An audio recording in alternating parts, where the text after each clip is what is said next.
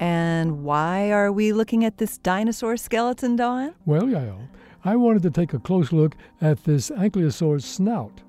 When it was alive, it had some crazy nasal passages coiled up in there. What do you mean, crazy nasal passages? I mean, they look like those crazy straws for kids. You know, the colorful ones with all those complicated loops. Oh, what's a dinosaur doing with a crazy straw in its nose? That's what scientists wanted to find out.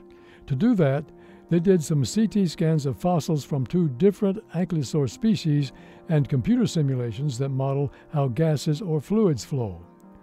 They found that those unusually long and convoluted nasal passages were key to helping the dinosaurs survive the warm temperatures of the Mesozoic by functioning something like an air conditioner for the dinosaurs' brains.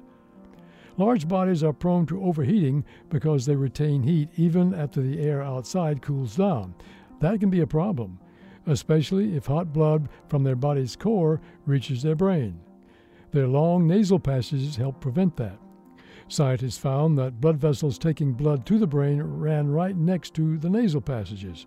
When ankylosaurs took a breath, the hot blood in these blood vessels warmed up the cooler inhaled air, while the inhaled air cooled down the hot blood before it reached the brain. So the convoluted nasal passages made heat exchange between the blood vessels and nasal passages even more efficient. Right. Their bodies looked like they were encased in armor, but their brains needed that heat exchange for a little extra protection.